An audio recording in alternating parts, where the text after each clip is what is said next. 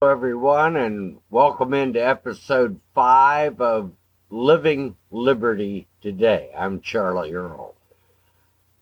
Those of you who know me or know of me know that I have a little bit of interest in politics, and while I've been discussing the various parameters and aspects of liberty, I think today I'm going to get a little political because community equals politics.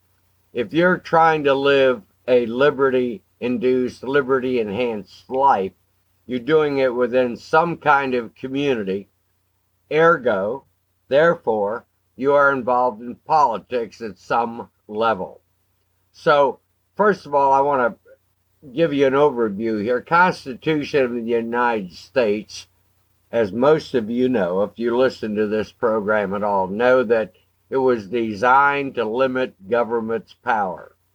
But government at all levels seems to ignore the Constitution and finds ways to limit our individual liberty, whether it be by licensing, registration, rules, and regulations. In fact, I've stated for a number of years that I think one of the most insidious aspects of our government today is what we call enabling legislation.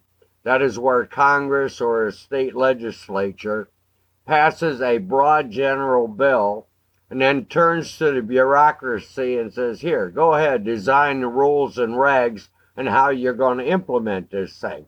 Well, we end up with all kinds of weeds and weed patches that we, the public, the individuals, have to fight our way through just to navigate the messes they create. Let me give you an example. Can you cut hair? Are you good at cutting hair? Do you know people who are good at cutting hair?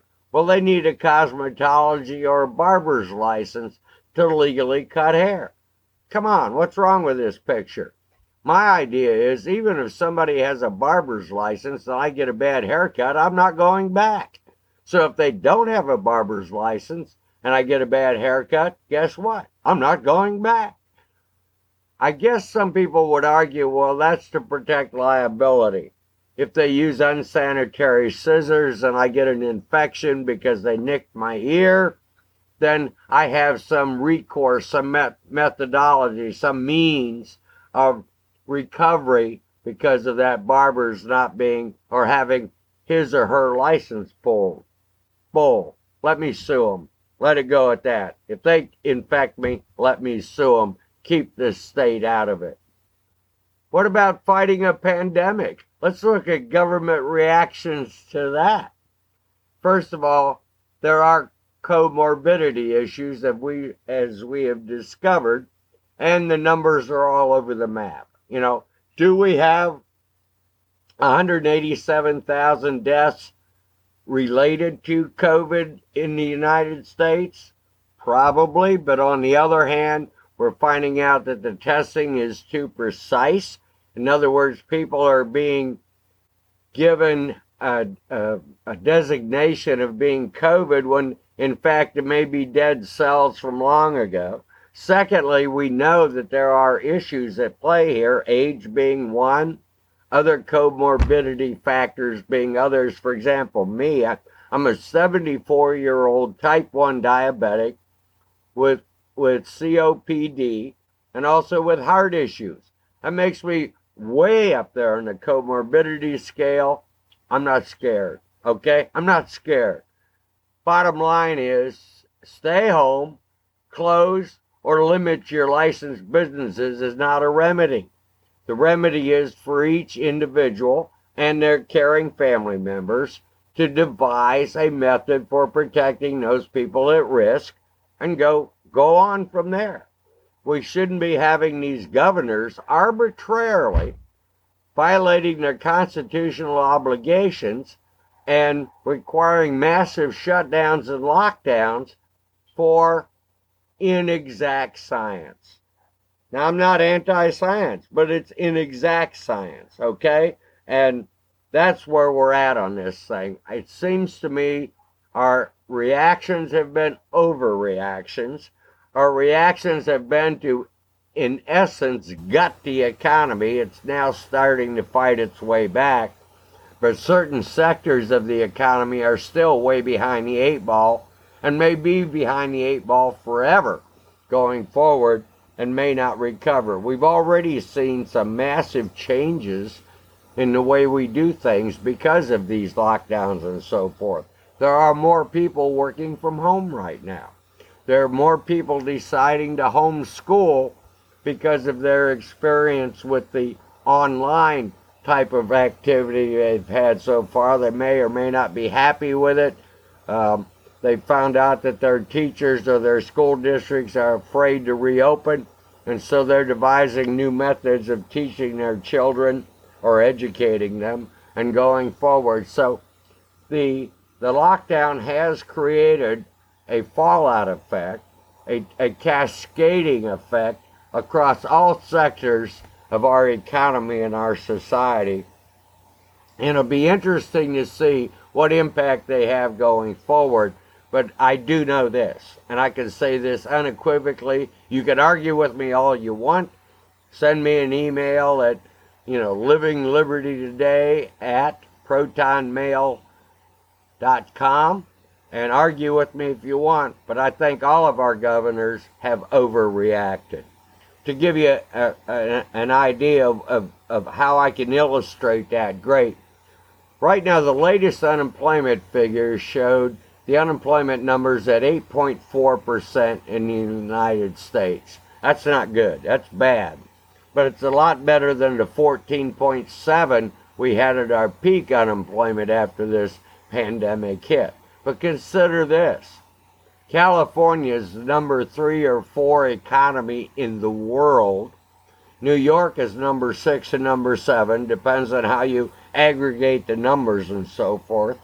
So you're taking the number 4 and number 7 economies of the world, and they're still shut down, and the United States is still only at 8.4% unemployment.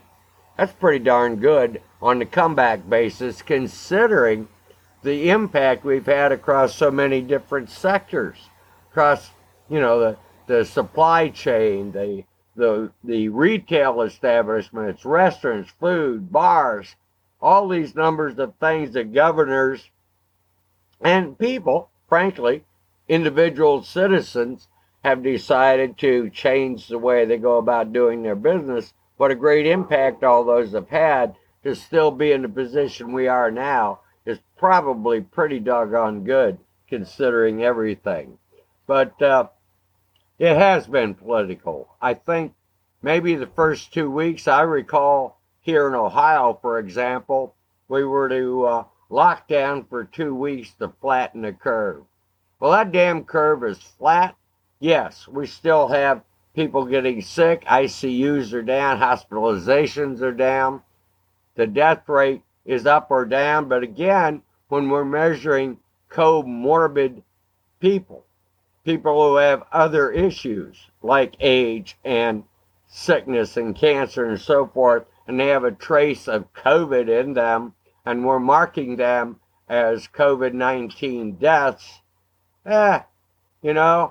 it tends to make people like me who are naturally skeptical of government and government data, makes me even more skeptical going forward. So anyway, I have a couple of articles that I find interesting, and I want to share a little bit of them with you for a moment going forward. It sort of addresses all this thing.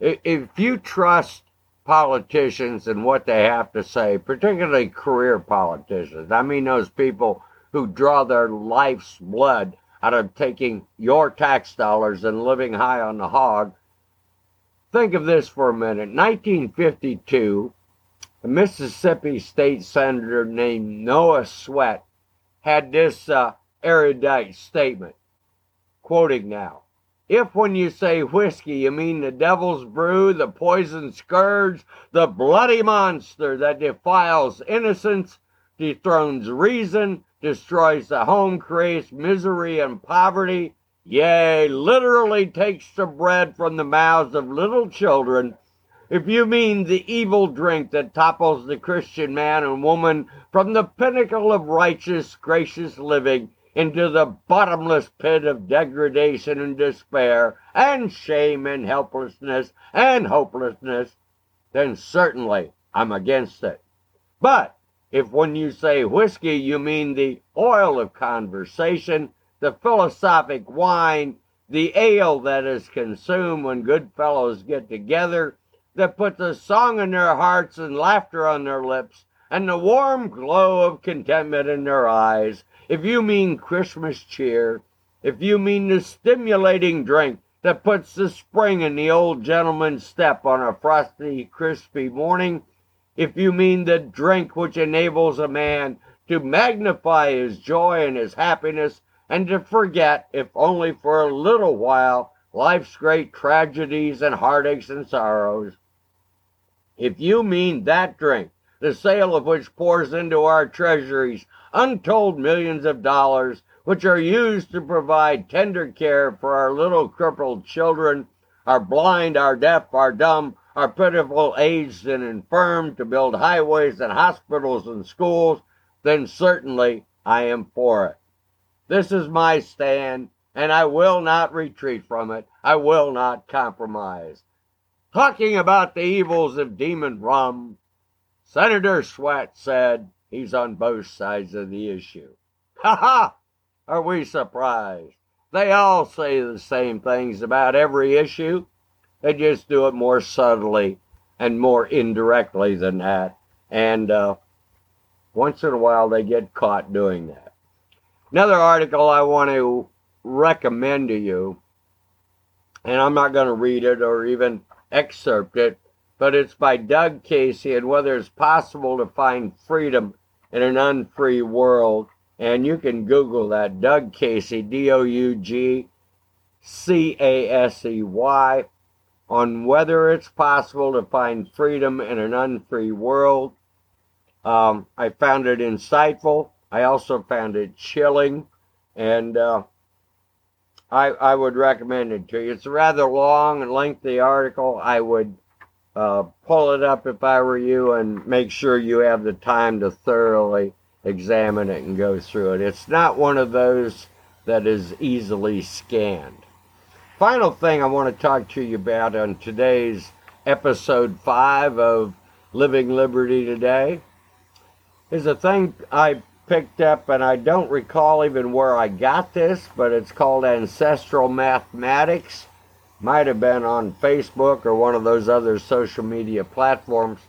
But anyway, it says in order to be born, you needed 2 parents, 4 grandparents, 8 great-grandparents, 16 second great-grandparents, 32 third great-grandparents, on and on and on, to 2,048 ninth great-grandparents.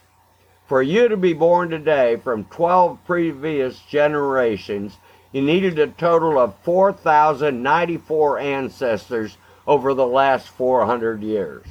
Think of that for a moment. How many struggles, how many battles, how many difficulties, how much sadness, how much happiness, how many love stories, how many expressions of hope for the future did your ancestors have to undergo for you to exist at this present moment? That is thought-provoking. In fact, you might even say that's profound. Think of all the people that went before you, not just you. Time, difficulty, life is not measured in only the moment. There are those people who preceded us who went through struggles many more severe than the ones we're facing right now, who managed to overcome. Some of them didn't. Some of them maybe fell down and never got up. But think about that and put it in perspective for yourself. Okay, you can find us on Living Liberty Today on Facebook. Check us out there. Also, our website at https://free2bu, FREE, number 2, letters B and U, .buzzsprout.com. Check us out. We're going to try to give you something each and every week. A little different this week. The next time we're up on episode 6. We're going to do a deeper look at entrepreneurship. Have a good one and live free.